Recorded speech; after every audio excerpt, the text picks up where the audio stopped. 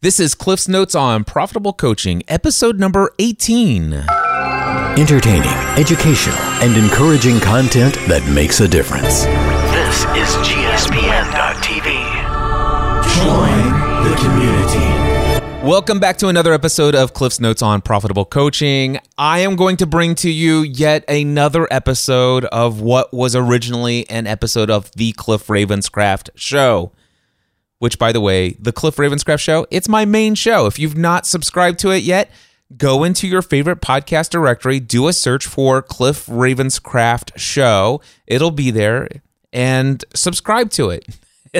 Occasionally, I share something there that is, I think it's like, okay, I believe coaches would really benefit. They could take their whole profitable coaching business to new levels of success if they had access to this content. And so what you're going to experience in this episode came from the Cliff Ravenscraft Show. It was originally a conversation that I had on Clubhouse with a man named Abed.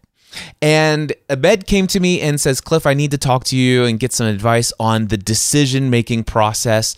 I really struggle with getting stuck into the what if cycle of things. It's emotionally draining to me. I get to the point where I can't sleep, I overthink things, and ultimately I just put off making decisions altogether because, you know what, it just seems like no matter what I decide, it's just the wrong decision. This always happens to me. Now, this is not going to be a conversation where I talk about how to do the decision-making process, because while that's what he was asking me, it became very clear to me as a coach that what he was experiencing in decision-making was a symptom of a much deeper problem, and that is his programming code. Whenever somebody uses a phrase, I always, and then they tell you their story of their limitation. This always happens to me. Every time I get this result, no matter what I try, I never seem to fill in the blank.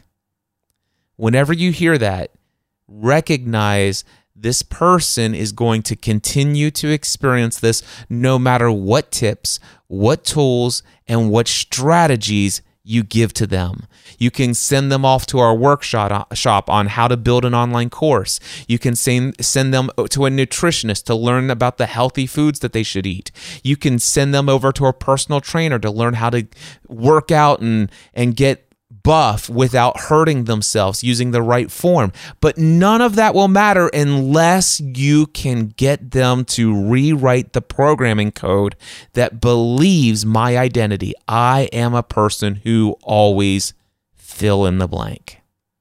That'll all make much more sense for you as you listen to this conversation that I'm about ready to share with you. There are two things that I want you to know. As a coach, what I would love for you to pull out of this is if you have not yet yourself read the book Psycho-Cybernetics by Dr. Maxwell Maltz, this is a book you could read in a weekend, and it will profoundly change your ability to coach other people in a powerful way. Now, if you already understand the concepts that I'm about ready to share here at a much deeper level, that's fine. But if anything that I'm saying here is like, oh man, I hadn't really thought about that way. I don't know that if a guy came to me and says, Cliff, I'm really struggling with making decisions. What do you think about this? I don't know that I would have thought to go into subconscious programming mode. So if this is a new concept for you as a coach, I would encourage you to go get this book. And even if you are more advanced, it's not going to hurt you to spend a weekend reading another book to reinforce. You might hear a different insight, a different approach, a different angle that might benefit you as well. So Dr. Maxwell Maltz is the author.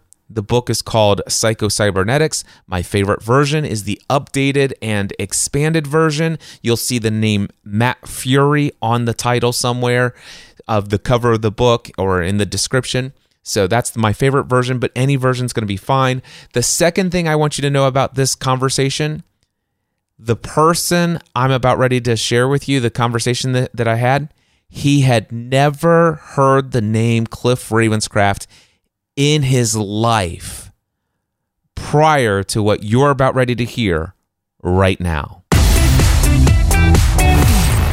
ABD. What does that stand for? How do I say your name? You can call me Abid. How can I serve you? Like, what kind of questions would you like to me asking you? Like, do you have a specific kind of area that you are experienced in, or? I do. Thank you for that question. So first of all, for anybody else that's in the room, so you can get a feel for what this room is about, I am here to serve you in any way I can. I love to entertain, educate, encourage, and inspire people. Some of my areas of expertise are creating the life of your dreams, getting unstuck, trying to get clarity on what you want in life, how to get it. I have a lot of experience in mindset shifts, belief changes, behavioral changes, online business, building profitable coaching businesses, podcasting, living the good life, being happy, emotional state management, all of that stuff. That's a little bit of an overview of some of the things that I bring to the table. And of course, if anybody wants, you can browse through my bio here on Clubhouse and see if there's anything there that sparks your interest. But now that you have that, any questions? Wow, you have all of that. You have a lot of experience, I believe. I would just like to ask about decision making. Whenever I make a decision, I'd always set out the pros and cons, and then I would kind of predict the outcome, and I will also communicate to seek some advice from people who have already made decisions similar to mine. But the thing is that I always get stuck in this stage where I always think about what if. It leaves me emotionally drawn. I cannot sleep. I cannot do anything. I would always just have these. It could be negative. It could be positive. But it makes me take long periods to make a decision. And I end up not making the right decision. So what's your take on that? Well, the first thing is that you have programmed yourself to experience that for the rest of your life. When I say that, let me ask you, how does that make you feel, or what thoughts come to your mind when I tell you that you have programmed yourself to have exactly the experience you just told me for the rest of your life, and that it will never change unless you change that programming? What thoughts come to your mind, or what questions would you ask me, or how does it make you feel when you hear me say that to you? I would say I kind of agree of that. I can tell you that I am programmed in this way, but I have tried to change, but I couldn't. That's the problem. First, you need to change the program. Let me explain to you why I know that was true for you, and I knew that you wouldn't argue against it. Because you actually told me your subconscious mind's programming code. So first and foremost, I'm going to give you a book to read. Have you ever read the book Psycho-Cybernetics, or have you ever even heard of the book Psycho-Cybernetics by Dr. Maxwell Maltz? No. All right, so the first thing I want to do is I want to recommend that you go grab this book called Psycho-Cybernetics by Dr. Maxwell Maltz. The one that I like the most is the one that says Updated and Expanded, and you'll see the name Matt Fury somewhere on the cover. So whether you get it in the audio form from Audible or you get it paperback or whatever, but if you don't get the updated and expanded version, it's not a big deal. The original 1965 classic or any version thereof is perfectly fine. They're all going to teach you the most important thing that I want you to understand from the book, and that is the function of your subconscious mind. Are you aware that you have a subconscious mind that basically does all of the important things that need to be done in your life that doesn't require your conscious thought? Oh, sorry, is this a question? Yes. Am I aware that, okay, no, I'm not. Okay, so let me ask you this. Abed, do you drive a car? I don't. Okay, so have you ever ridden a bike? Yeah, many times. Okay, so do you recall when you first learned to ride a bike? I unfortunately don't. Okay. Do you ever remember a time when you started trying out a brand new activity, whether it's brushing your teeth, tying your shoe, driving a car, riding a bike, or any other activity?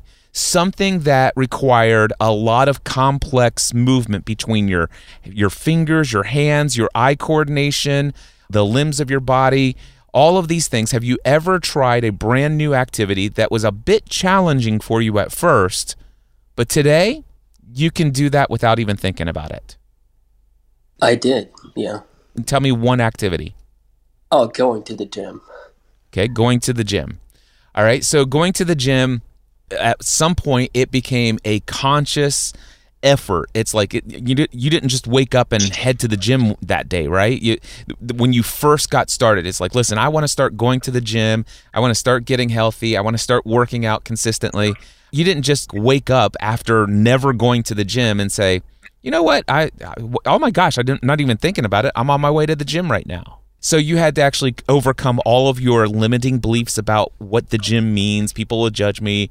It's going to be painful. You had to overcome all of these things. And also, it's like, man, I'm not used to going to the gym. I don't know how it's going to be. It's so inconvenient. Gosh, there's so many other things on my to-do list.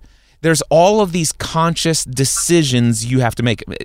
By the way, did you notice that I just brought in the question that you asked me? Decisions?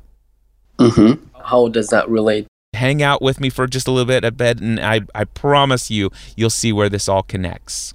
So you had all of these decisions to make. What am I going to do with my time? What's the prioritization here? How do I think about this? What do I believe about the gym? What do I believe about these other things on my to-do list? What do I believe about my desire to get healthy or physically fit or strong or whatever? I have all of these decisions to make. And it was a little challenging and then the reason I know this is because I asked you, is there an activity that was challenging for you at first, but today is super easy? So this is why I asked you to kind of let me into your world. So now what happened was you consciously made it through all of those decisions and you got yourself to go to the gym that first time. And then the next time when it came up again, you still had to weigh a lot of conscious decisions. You know, you still didn't just wait. It's like, oh my gosh, I went to the gym yesterday. And you wake up the next morning. It's like, boom, let's get gym clothes on, straight to the gym. You didn't do it without thinking. You actually had to think about it that second day. But the decision was a little bit easier. It wasn't as heavy as it was before because you had determined that, you know what, this is going to be worth it. And then after you went, you said, this is worth it.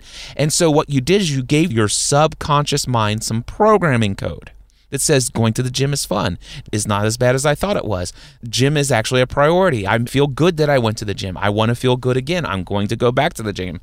So it became a little bit easier because you told your subconscious mind, but your subconscious mind still has a lot of the old beliefs, a lot of old programming that still says, I don't know if I'm going to the gym today. I went yesterday, it was good. But so you had to consciously think, I'm going to go to the gym. And you made yourself go again. And then what happened was over time, you started going to the gym so consistently and you forced yourself to do it consciously, meaning that you think about it to make it happen. You're making the willful decision to go to the gym. But over time, and maybe without you even realizing it, there came a point where you said, wow, this is easy. It just happens. I just find myself at the gym. It just so happens a bit that one of the things that I bring to the table is in November 2014, I made a decision to work out 6 days a week, every week, for the rest of my life. You may not believe this, but I'm actually sitting in the front seat of my car in the parking lot of my gym. That happens to be where I'm at right now. So I am very familiar with the idea of consciously forcing myself to come to the gym. But now when I wake up in the morning, I don't even have to think about it. I don't think about, oh my gosh, am I going to brush my teeth today? I wake up and I go brush my teeth. But the funny thing is, I wake up and the first thing that I do, the first thing I do is I go to the bathroom. Then as soon as I finish that, before I brush my teeth, I walk into my closet. I don't think about it. I don't think about, okay, what clothes am I going to wear? No, I walk into my closet. I reach into the drawer that has my workout shorts in it. I reach over to the hanger that has my workout shirts on it. I reach into the drawer and grab a pair of socks. I reach up into the shelf and grab my shoes. I immediately put on my gym clothes. Then I put deodorant on, I brush my teeth, I floss. I don't think about those things. I'm not consciously making the decision. I am not deciding to do those things. Instead, I'm just habitually doing those things because I gave my subconscious mind the programming code. This is who I am. This is what I do. Does all of that kind of make sense to you? Right. So now my question is going to be, how are you going to change your subconscious programming habits? Before I answer that question, I want to tell you where psychocybernetics comes in. Psychocybernetics is going to tell you two important things.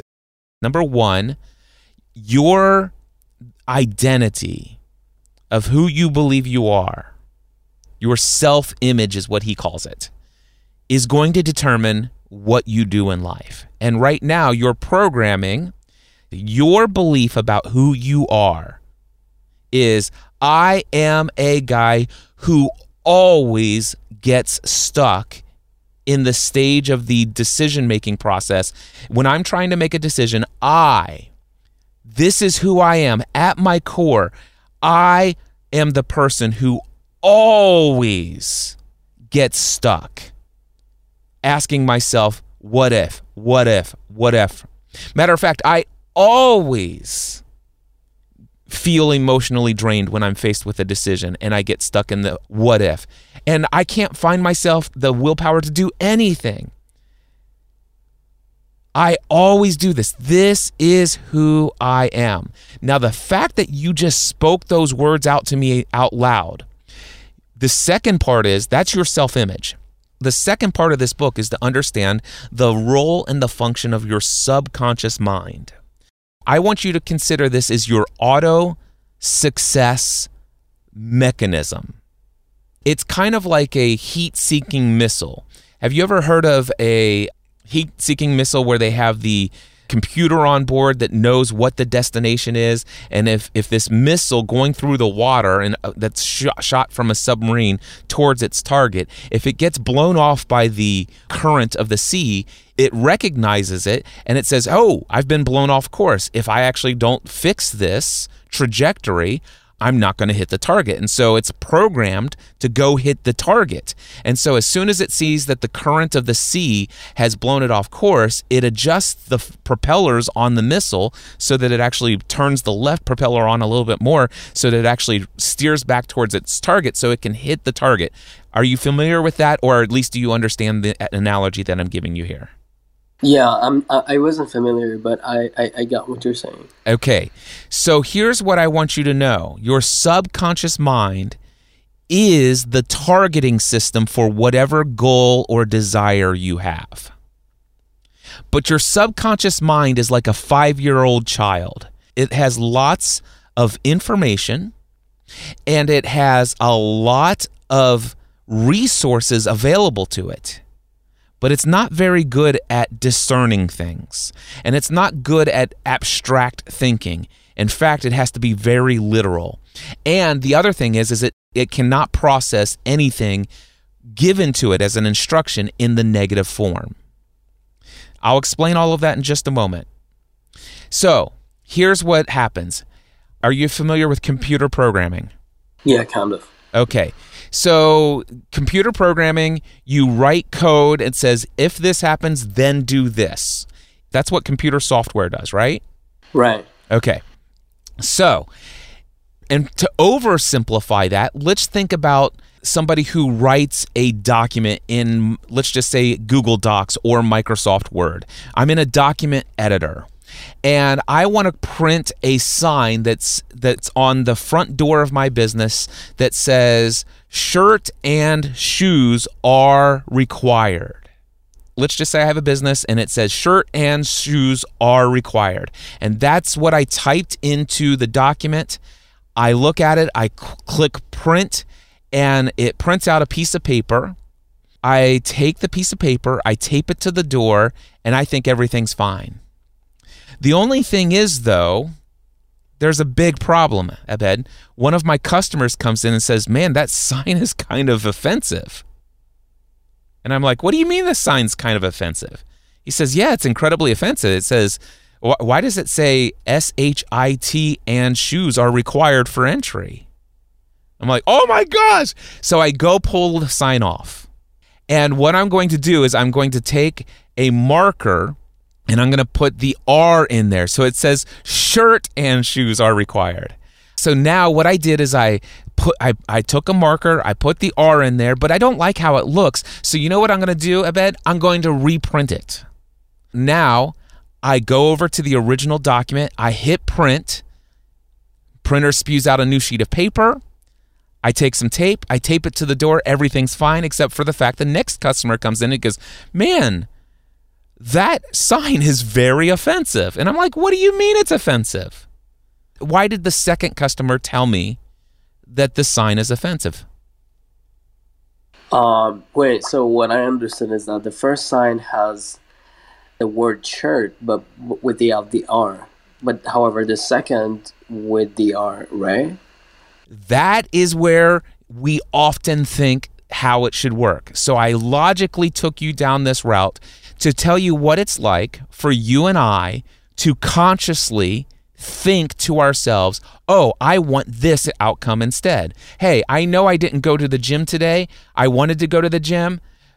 You know what? I'm going to go to the gym. I don't want to sleep in. I don't want to skip going to the gym. I don't want to feel this way. I don't want to feel, man, I always screw up and I never make it to the gym. I'm going to go to the gym tomorrow. And then all of a sudden we anticipate that we're going to wake up tomorrow and find ourselves at the gym, but that's impossible. And so in this scenario, I went to a Word document and I thought I wrote shirt and shoes required for entry, but I left out the R in the sign. I printed that document, put it on the thing, and it says SHIT and shoes are required for entry. And the first customer says that's offensive. So I take the sign down and I manually take a marker on the sheet of paper and write R. And I realize it's not good enough. It doesn't look professional. So I want a more professional looking sign on my door. I know what I'll do. I'm going to go and hit the print button on the document and I'm going to stick the sign on the door. Where did I mess up, Abed? Where did you actually add the R in the final document?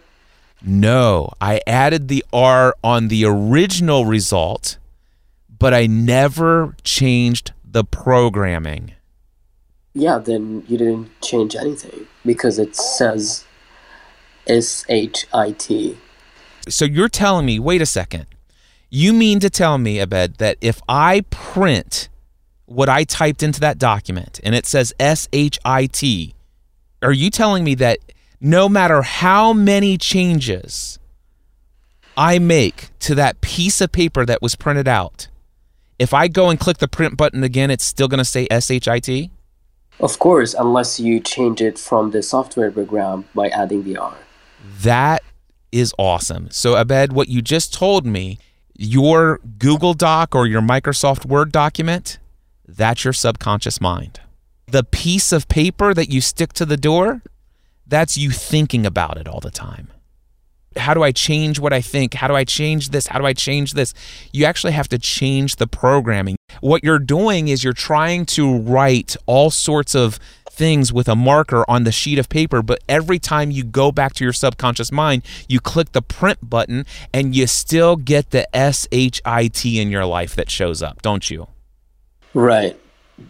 What if you've actually tried to reprogram yourself and you end up failing in it multiple times and then you end up not wanting to try to change it? There's some programming code. I try to make changes to my programming and I fail and I give up. Yeah, because it's true. It is true for you. So here is how you get out of this endless loop. You have to do a little bit of study to figure out, how do I communicate in this programming language? Do you know any programming code whatsoever? Like software? Yeah, software. Can you program HTML? Do you know any computer coding language whatsoever? Not really. Okay. If I were to hire you and say, listen, I want you to build me an iOS app that will do ABC, could I rely on you to go and create that iOS app for me? I don't think so, because I don't have the background. Exactly. So what you need to realize is, I have been trying to reprogram my programming code of my subconscious mind, but I don't speak that language. I don't know that code. I don't have that background. There are a couple things that you could do. Number one, you could go to somebody who understands the programming language of the subconscious mind, or you could teach yourself the programming language. By the way, Abed, how old are you? 24. Okay. Are you aware that there are stories, countless stories of teenagers who have never programmed a single thing in their life? They don't know any programming code at all. But they went online and found a tutorial that in a weekend taught them how to program whatever it's Objective-C or whatever these program languages that allows people to program iOS apps. And in a single weekend, they taught themselves the basics of how to program an iOS app. And at the end of the weekend, they actually published their first test iOS application in the App Store. It's kind of ugly, but it's there. Have you ever heard of these stories? Yeah, I think so. I mean, if you get exposed to people teaching you a certain subject or a certain matter, you would be able to succeed in it. What I'm telling you here is that if you'd like to change the programming code of your subconscious mind, don't expect the programming code to change until you go learn the language. Don't sit there and say, oh my gosh, you know what? Every single time I try to create an iOS application, I sit in front of a text editor on my computer and I type all kinds of stuff there. I have the greatest of intentions of this becoming an iOS application that does A, B, and C and having it show up in Apple's iOS store. But every time I sit in front of that text editing software, I fail miserably. I just give up. If I never read a book about programming iOS applications, if I never learn that programming code, what are the chances if I sit in front of a text editor and just type random stuff that I think might get me a better result? How long will it take me to create an iOS application? Of course, the failure is inevitable. Exactly. So this is what I wanted you to understand. If I tell you this, I always breathe. Is that a true statement? 100%. Okay. Now watch this.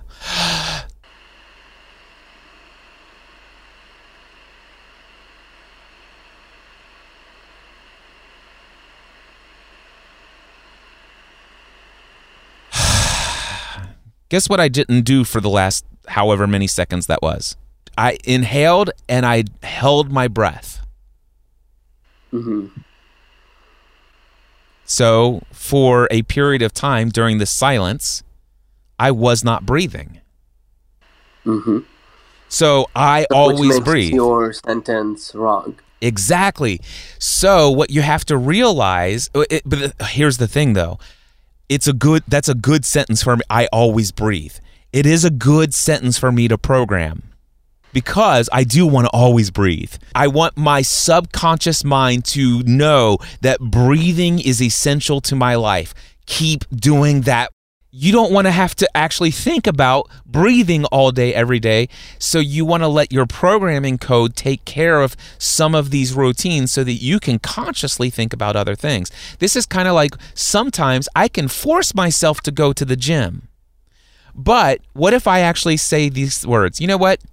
Here's the situation. I forced myself to go to the gym every day last week. I forced myself to go to the gym every day so far this week. I'm doing really good, but here's the problem. Every time I do this, I usually go for about 3 or 4 weeks, and then I get out of the routine. I kind of lose my willpower and I go back to my sedentary lifestyle. That's what always happens to me. As long as I'm consciously using the power of my will, consciously thinking and deciding and forcing myself to go to the gym, I'll consistently go to the gym. But guess what's going to happen after about 3 to 4 weeks of me doing all of that? Okay, what's going to happen? My subconscious mind is going to force me. My subconscious mind is going to distract me. It is going to do exactly what I programmed it to do. I click the print button on the code that says after 3 to 4 weeks, no matter how dedicated, no matter how consistent at what I was, after 3 to 4 weeks, my identity is the person who always loses out on this routine and goes back to the old way, and I become sedentary. That's the code in the document, and that's what my subconscious mind is going to print on the paper of my life every single time. So I must stop using language like I always get stuck in the what ifs. I always get emotionally drained when faced with a decision. I always get to the place where I don't want to do anything. I always do that. You got to get that out of the Word document. You have to take that code away. You need to hit the backspace button on all of that and start saying these things. There have been times in my past where I've gotten stuck in the what if routine. But I have changed. I now see that my subconscious mind is an auto success mechanism that will print out whatever I type in as code. And so therefore, I am someone who makes a decision and doesn't worry about what the what ifs are. I'll cross that bridge. Here's the good news. What if? Let's think about that for just a second. It doesn't matter what if. The what ifs of life are where I learn. My ultimate goal isn't to succeed in everything I ever do. Life would be boring if there was never any challenge. I'm going to make this decision. I've weighed the pros. I've weighed the cons. I've talked to some other people. And you know what? Inside of me, this is the direction I have decided to go. This is my decision. There is no changing. It may fail. It may succeed. It doesn't matter. No matter what, I'm going to evaluate the results that I get based upon the decision. And once I get results, I can then discern whether or not I need to change my approach in life.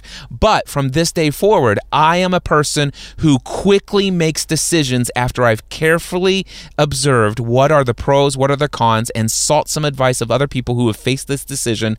I never take more than 3 days. I never take more than a week. I never take more than 2 weeks to make any decision in my life. And once I've made the decision, there is no what ifs in my life. I only think about results, and I'm going to get those results. And if the results are not what I intended, I will evaluate them, and then I will see if there's new decisions that need to be made. That's who I am. Boom. I just changed my identity. When I changed my identity by all of those statements, now that's what I just wrote into my Word document. Now, if I hit print, I'm going to get the right results. Does this make sense, Abed? It absolutely does. I appreciate your you getting into this. Yeah, it's all about just your tricking your subconscious into believing. Nope. How would you feel if I told you everything I did, I just tricked you? What do you think about the word tricked? Does it create positive feelings? It depends. It could be positive. It could be negative. Okay. So here's what I want you to know. Your subconscious mind will pick up on whatever the heaviest is. So be cautious about using the word tricked. You are not tricking your subconscious mind. You're training it. You're programming it. You are not tricking it. Right. Okay, so you trying to reprogram things, but sometimes things are just like real. They're like, how do I say this? I know, I can reprogram a lot of things in my life. I can reprogram me making decisions. I can reprogram, but I cannot reprogram everything when the reality shows otherwise? The reality never shows anything other than what is. And you rarely ever see what reality is. You only see what you have perceived reality is. So you, as a physical body, have 5 senses. You get to taste things, touch things, see things, hear things, and smell things. That's the only way you take in information. So what happens is all of that is nothing more than data that comes in. So what I can tell you is your subconscious mind is going to sort through every single millisecond that you've been alive, all of the data that it's brought in from all of these senses. And it's made some determinations. I believe this strongly. This is true. That is true. This is true. That is true. That is false. I hate this. I like this. We have a vast, massive amount of programming in our subconscious mind. Does this all make sense to you? Yeah, absolutely. Everything that you believe in life is basically throughout, whatever you've experienced. So let me ask you this, Abed. Cliff Ravenscraft. Have you ever heard of me before this conversation? I have never. Great. Let me ask you this. You've been talking to me for about 30, 45 minutes, somewhere between 30 to 45 minutes. Let me ask you this. Cliff Ravenscraft. Is he a good guy or is he an arrogant, full of himself guy? No, he's a good guy because he was trying to answer my question for around 30 minutes. So that's a quality of a good guy. Okay. Now, is that reality? According to me and according to the data that I got through my senses, yes. Do you know that there would be the potential of a handful of people popping into Clubhouse and saying, oh my gosh, Cliff Ravenscraft's hosting a room. Wow, that guy is so arrogant, so self-conceited, so full of himself. He hogs the stage. He only invites one person up at a time. And you know what? The guy always has to have the answer. He's just showing off about how much he knows and what his experience is. He's such a conceited, full of himself, arrogant, self-help guru that needs to be avoided. Do you think there's a possibility that there could be people that come into this Clubhouse room and witness you and I spending 30 to 45 minutes together and say those things? Absolutely. Now, what is reality? Is Cliff the arrogant, self-conceited, full of himself, self-help guru guy who feels like he always has to have the spotlight? Or is he the super awesome guy that you were talking about? Tell me which one is the reality? Okay, well, according to me, you are the cool guy. But because I have only talked to you for around only 30 to 40 minutes, which in that case, I cannot make a full general judgment on like you as a person. But according to those 30 to 40 minutes, yes, you are not arrogant. You are actually down to earth and a good guy. But it's your reality. Actually, I'm going to correct my own language. It is your perception of what reality is. It's not actually reality. There is no such thing as reality. There is only your perception of what is. And what makes your perception more accurate than the other guy who came in? Let's just say somebody else came in and it's like, wow, I've never heard of Cliff Ravenscraft either. And this is my perception of that guy. He's so full of himself. And so he ends up leaving and says, but you both come away with two different perspectives. Now, why do you come away with this and he comes away with that? It's not because I'm talking to you and helping you instead of helping him.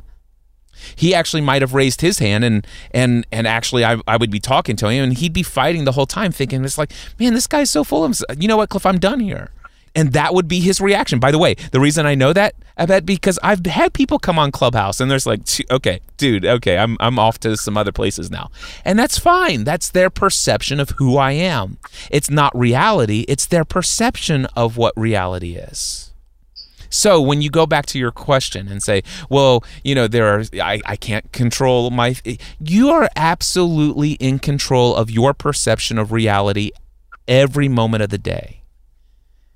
And you're choosing to believe what you believe based upon all of the programming code that you've accumulated over the years. You've heard people like your parents taught you certain things. This is how you ought to be in this world. This is what it means to be a good person. Religious leaders, your peers laughing at you when you fell down and made a mistake. All of a sudden it's like, I should never make mistakes. All of these things, all of this code, you're carrying around a boatload of code that you're not consciously aware of, but it is actually the code that is determining what does the data coming in from your five senses actually mean. Have you ever heard of a book called Man's Search for Meaning by Viktor Frankl? I've heard of it, but never read it. This is a man who was he and his family put into the Auschwitz concentration camp during World War II, and his family was exterminated. And yet, while most people would give up and die and say reality is that this world is evil, there's no chance I'm ever going to make it out of here alive, I'm going to die. That's what most people's programming code would be conditioned to think about that scenario. And before I ever read this book and before I learned all this stuff I'm like, gosh, how could you have anything other than that? Except for if you found that Viktor Frankl says, wow, what does this make possible? What kind of question is that? What is there that is going to come out of this that is going to give fulfillment and meaning and purpose to my life? Wait a second, your wife and your kids have been exterminated and you're talking about being fulfilled through this experience? How? That's stupid. Do you not understand the reality of this world and the situation you're in? But his programming code, by the way, he was a psychologist. That makes a lot of sense. Uh-huh. And he understood the programming code, and he says, listen, I will find meaning in this. You know what? Because of what I'm experiencing here, I am documenting everything that I'm experiencing. I will write about this, and my life's mission and my life's purpose, that I will use the pain that I have endured through this experience. I will write about it in detail, and I will do everything in my power so that people will know what happened here so that it will never happen again in human history. He chose to rewrite reality of his experience. Now, I bet if you could be in a concentration camp where your wife and kids have been exterminated, do you not think that you could reprogram how you experience this world and how you see meaning in some of the more painful experiences in your life? You mean I bring the good out of that experience, or I describe it as it was, and then, like, what do you mean exactly? You could choose any of the above. Well, yeah. I would describe what happened, and I would describe the pain that I've endured, and at the same time I would make a conclusion that this has all happened for some good stuff. That is absolutely your prerogative to do exactly that. And other people would choose to see what happens, document it in their own mind, and see how terrible it is, and give up and say there is no hope. And that's their prerogative. Right. Life is a choose-your-own adventure game. What do you think when you hear I say life is a choose-your-own adventure game? Yes, basically, it's how you program it. It's how you look at it, basically. Like, from which angle do you look at your life? If you look at it from, it's all about you. You're in control of being happy, of being successful, of being whatever you like in life. That's what I got. That's awesome. And do you believe it's true? It is true. I do believe it is true. But at the same time, you have to be mindful of the environment that surrounds you. explain to me more. So it is true that you are in control of how you feel at any time. You're in control. That's what you said. But at the same time, you have to be mindful of the environment around you. So explain to me how being mindful of the environment around you will impact your ability to choose how you feel in that environment. Let's say you are surrounded by negative people, for example, by people who are not, positive. Of course, that will have an impact on you, although maybe you are a positive person, but then it will lead you to be, not pursuing whatever you want in life, or kind of it impacts you in some way or somehow. And so this is just a small example. What I mean by environment is it could be the people that surrounds you that you have no control of changing them. Basically, you cannot change them. It is what it is. There are certain things in life where you cannot sometimes change because it's how it is. I hope you get my point. I get what you're saying, and at one time I would have agreed with you, but I see the semblance of truth in what you're saying, but there are nuances. Number one, I can change people around me, because what you're saying is that those people can change you. You're making an argument that people that are negative around you can change you. They will not fully change you, but they may have some impact on you. Okay, so great. So what you've just said is those people who have negative attitudes, they can have some impact on you. So, by the way, having some impact on you, is that or is that not a change? Even in the slightest? I mean, yeah, it is a minor change. Okay, a minor change, but it is a change. All right. Now, if they were relentless in their negativity and they were to focus that negativity directly at you, could they impact you a little bit more? It depends. It does depend. And it all depends on who.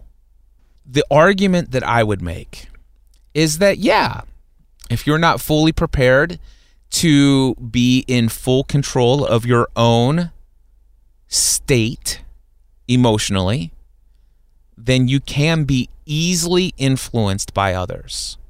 So their negativity can bring you down, which changes you.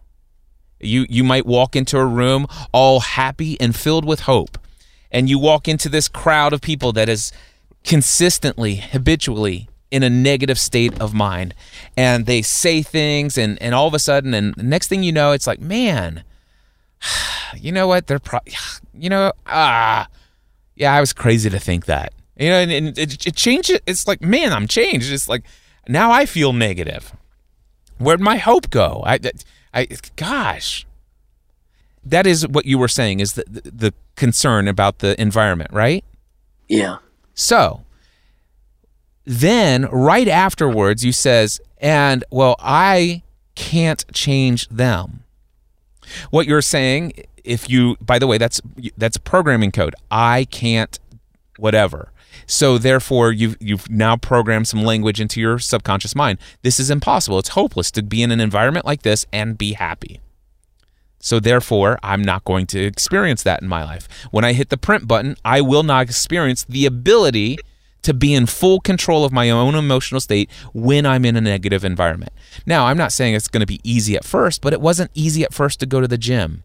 It wasn't easy at first the first time I drove a car. It wasn't easy at first the first time I rode a bike. It wasn't easy at first to do a lot of things, but it's still within my control. I am able to do it if I practice it and learn it and study it. And so therefore, I would never, Cliff Ravenscraft, I would never say that my ability to create my life the way that I want it and to assign meaning to certain situations in my life, I would never say it depends on my environment. What I would say is I can and choose to feel and experience peace, love, and joy every moment of every day of my life, regardless of any circumstance externally, regardless of any environment, regardless of any negativity, regardless of any crisis or calamity. Now, I'm not saying that there aren't occasions where I will mourn, I will be sad or something like that, but I will not live there, and I will certainly never allow others to put me into an emotional state that I did not choose consciously to be in. Now, that's my programming code. So you put me in the same room with the same negative people as you, I promise you I'm going to have an incredibly different experience of life than you with the programming code that you currently have. Does this make sense? Yeah, right. Okay. Let me rephrase. They're not negative, but people will not sometimes change. You cannot change them. For example, just a simple example are your parents. They have these beliefs, these ideas, these whatever, like how do they look at things in a certain way, and they cannot be changed, basically. Like you have tried multiple times to converse with them, to like convince them about this matter, and they are just sticking to whatever they believe. Like that's kind of an example of like an obstacle that makes you not able to change the people around you, but rather they have an impact on you because they were not convinced. What if I told you that, number one, I would question whether or not I want to change people around me? That's the first question I would ask, is how much do I desire to actually change my parents and what they think and what they say and what they believe? That's the first question I'd ask myself. I'm not suggesting that I have the answer to that. There are some people in my life that I choose, you know what, I don't desire to try to change these people. This is their path. This is where they're at. This is what's going on in their life. This is what they've chosen. And you know what? They seem pretty content, even maybe though they may be suffering in some areas. You know what? But that's their life. That's their choice. Even if I love them, even if it's my parents, even if it's my child, or whatever the case may be. But I can't, Cliff Ravenscraft, this is my identity. I cannot accept the fact that I don't have the ability, not for me to change them, they can only change themselves, but I do have the ability to influence them greatly and to be a catalyst for significant, massive change in their lives if I genuinely wanted to. See, the thing is my parents, they've believed this their entire life, and they're not going to change. Boom. You just told your subconscious mind, Cliff Ravenscraft, my identity in this world, I have no ability to change what my parents believe. Okay, so now my subconscious mind accepts that. It says, I will never try to give you any of the vast amount of unlimited resources for you to impact and influence and change the way your parents see the world. I'll never give you any of those resources because you've just told me that's not what you desire. You don't want that. You don't believe it's possible. No worries. Tell me what you do want. Let's go do that. I know. Here's what I want. I always fail to make decisions. I always ask what ifs, and I always get overwhelmed, and I always give up. Okay, I'll bring the vast storehouses of resources of everything I have to offer, and I will help you continually experience that reality. Now, you could say, you know what? I do believe I have the ability to impact and influence what my parents believe. The thing is, though, is I need to actually learn that programming code, because the conscious mind is only about 15% of how we experience life. 85% of what we experience in life is determined by our subconscious mind, things that we're not even aware of. It's the code. It's been programmed and conditioned over all these years. Now, what I've learned from just a 1-hour conversation with Cliff Ravenscraft is that there's a programming code to the subconscious mind, and it's not the same as my English language or any other language that I know in human form. There is programming language that I need to know the syntax and the code of how to tap in to my parents' subconscious mind. And I could ask them, say, Mom, Dad, would you be open to seeing a different perspective? I'm not asking you to change. I'm just asking you, would you be willing to see if there's another way to see this world other than what you have. And if they are open to it, they might allow me to play around with some of the programming code that's inside of their quote-unquote Word document.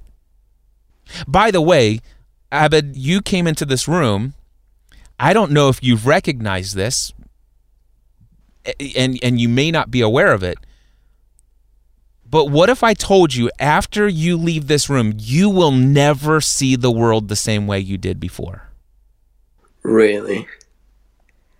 You will walk away from this conversation right here changed.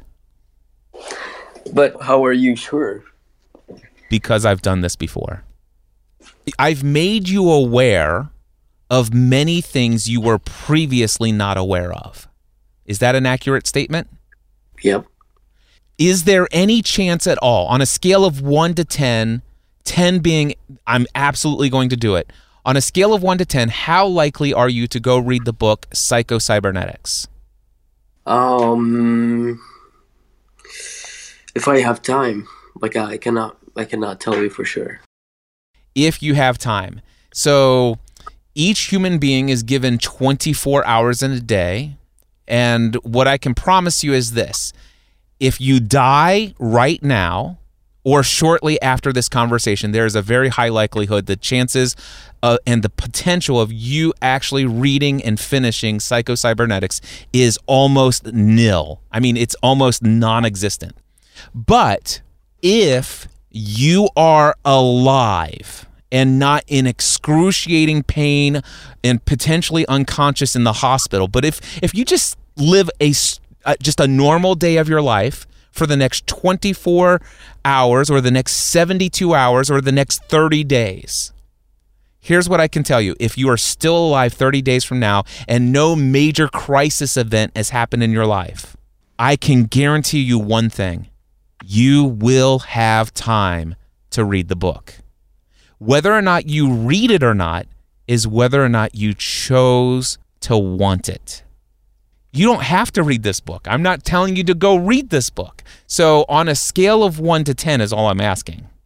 How likely are you? Just be completely honest. I don't want to, if I have time. I just on a scale of 1 to 10, this is not if I have time. Because regardless, I can tell you right now, there's a number of times when all of a sudden I never thought about something and somebody brought something up and I'm like, oh, I want to do that. And then I didn't, it's like, oh, well, how long would that take? That's going to take about 7 hours. Oh, well, if I have time. No, if I want it, I'm going to block out 7 hours of what I would have done doing a bunch of other things, and I'm going to do it because I want it. It's not whether or not you have time, it's whether or not you want to do it. And there's nothing wrong if you don't want to read this book. There's nothing wrong with that. It's a 1. If, oh my gosh, I'm absolutely within the next 30 days, I will have read Psycho-Cybernetics. That's a 10. And anywhere between. But I just want to hear from you on a scale of 1 to 10, within the next 30 days, how likely is it that you will complete this book? It has nothing to do with how much time you have. If you're alive 30 days from now, how likely is it that you will have completed the book? And it only has to do with one thing. How much do you want it on a scale of 1 to 10? How much do I want? I would probably say 6 out of 10. 6 out of 10. So I can tell you there's a 60% chance that you will make the time to read the book. Now, because I'm a person who's not, I don't like to read books. I rather read online, like articles and journals. So you will continually be a person who avoids reading books and who will do more to read online articles and miss out on the gold that is in a book that could potentially transform your life forever. Now, the reason I can say this, Abed, is because I used to say exactly what I hate books. I hate reading. I used to brag about the fact that, you know what, I don't think I've actually read more than 2 or 3 books since I graduated college, and that was, or not, I didn't graduate college, since I was in college. Gosh, that's been X number of years ago. It's been more than a decade. I think I've read 3 books. Nobody's got time for that. You know, gosh, you've got access to whatever I need. I can find it just in time. I used to say those things, and guess what? I used to never read books. And I changed. Over time, I began to see significant things that I wanted in my life. I looked for people who had what I wanted, and I asked them, how did you get that? And so many times the answer to the question, how did you get that? Well, I learned about it in this book. I read this book. And then I went down to this place called the Biltmore Estate down in Asheville, North Carolina. It's one of the largest private home residents in the United States. And it's this big, huge, gigantic estate. It's absolutely mind-blowingly awesome. And one of the things that really stood out to me was George Vanderbilt had a personal library of over 10,000 books. And he would read somewhere as many as 30 books in a single month, every month of his life. And so it's just, I just learned that it's like, man, the people who are achieving in life the things that I want, it seems that reading books seems to be a common denominator. And that started to impact me, and I evaluated. And then one day I said, maybe I might actually go, okay, I'm going to try reading some books. And guess what happened to me, Abed? I actually read a handful of books, and it like blew my mind. The world is not the same as it was before. I'm starting to experience different things. I'm seeing myself going from struggling financially to getting out of debt to living in financial abundance. I'm seeing myself struggling with how do I get people to notice me and talk to me, and to where now I have audiences of hundreds of thousands of people. It's like, oh my gosh, this is incredible. All because of a handful of insights that I learned from a book. What book that actually made you transform to the way you are right now? It's not any one book, but one book that was a definite turning point for me. You might have heard of it. It's called Psycho-Cybernetics by Dr. Maxwell Maltz. Oh, you were talking about the same book. I thought it was a different book. No. I'm talking about lots of books. I could give you a list of 50 books that have absolutely radically changed my life. I refuse to give you any more than that, because based upon your initial question, Cliff, how can I get better at making decisions? How can I get out of this place where I get stuck in the stage of asking myself what ifs? And I'm going to tell you, there's nothing you can do until you understand the role and the function of your self-image and your subconscious mind. If you don't learn those two things, you'll never be able to make decisions and see success doing what you want. Go read this book, Psycho-Cybernetics, Dr. Maxwell Maltz. Now, let me just check in for a second. On a scale of 1 to 10, you were a 6 a few minutes ago. On a scale of 1 to 10, how likely are you to have completed this book within the next 30 days? Okay, now probably 7. Did I just change you? You kind of did. You know what I did is I got into your subconscious programming while I was talking with you. Yeah, but it's like you changed me. I don't know. Never mind. What I did is, and I could teach you all sorts of things about putting people into a hypnotic state. And I'm not a trained hypnotist or anything like that, but I've read countless books. Well, I've read about 4 or 5 books on hypnosis, and I understand how hypnotism works. And I'm not actually doing hypnotism on purpose. It's called conversational hypnotherapy, which, by the way, I still have not read a book specifically on conversational hypnotherapy. But I have learned enough to know that why I'm able to do some of the things that I do is because I'm actually telling stories about my own life, about my own experience. And as I was telling you about how I used to feel, by the way, everything I told you was absolutely true. None of that was manufactured. It's all true. That's all my story. But as I was telling you my story, you weren't hearing my story. You were imagining yourself as having lived my story. And when I told you about the fact that, man, I was struggling and I went from being in debt to being out of debt to being financially abundant, when I had nobody out there who knew who I was, and I had a hard time getting people to know who I am and stuff like that. And you imagined all of that self stuff for yourself, didn't you? Like being transformed? Yes. I imagined myself reading the book and kind of having some impact in my life and like having a new kind of life, basically, a new of how do I look at life. Exactly. Now, if I would have actually said to you, Abed, here's what I want to tell you. You just told me that you're a 6. Dude, you have to go read this book. Your life will never get any better if you don't read this book. I promise you, you would have had a different reaction. You wouldn't have gone from a 6 to a 7. You might have actually gone from a 6 down to a 4.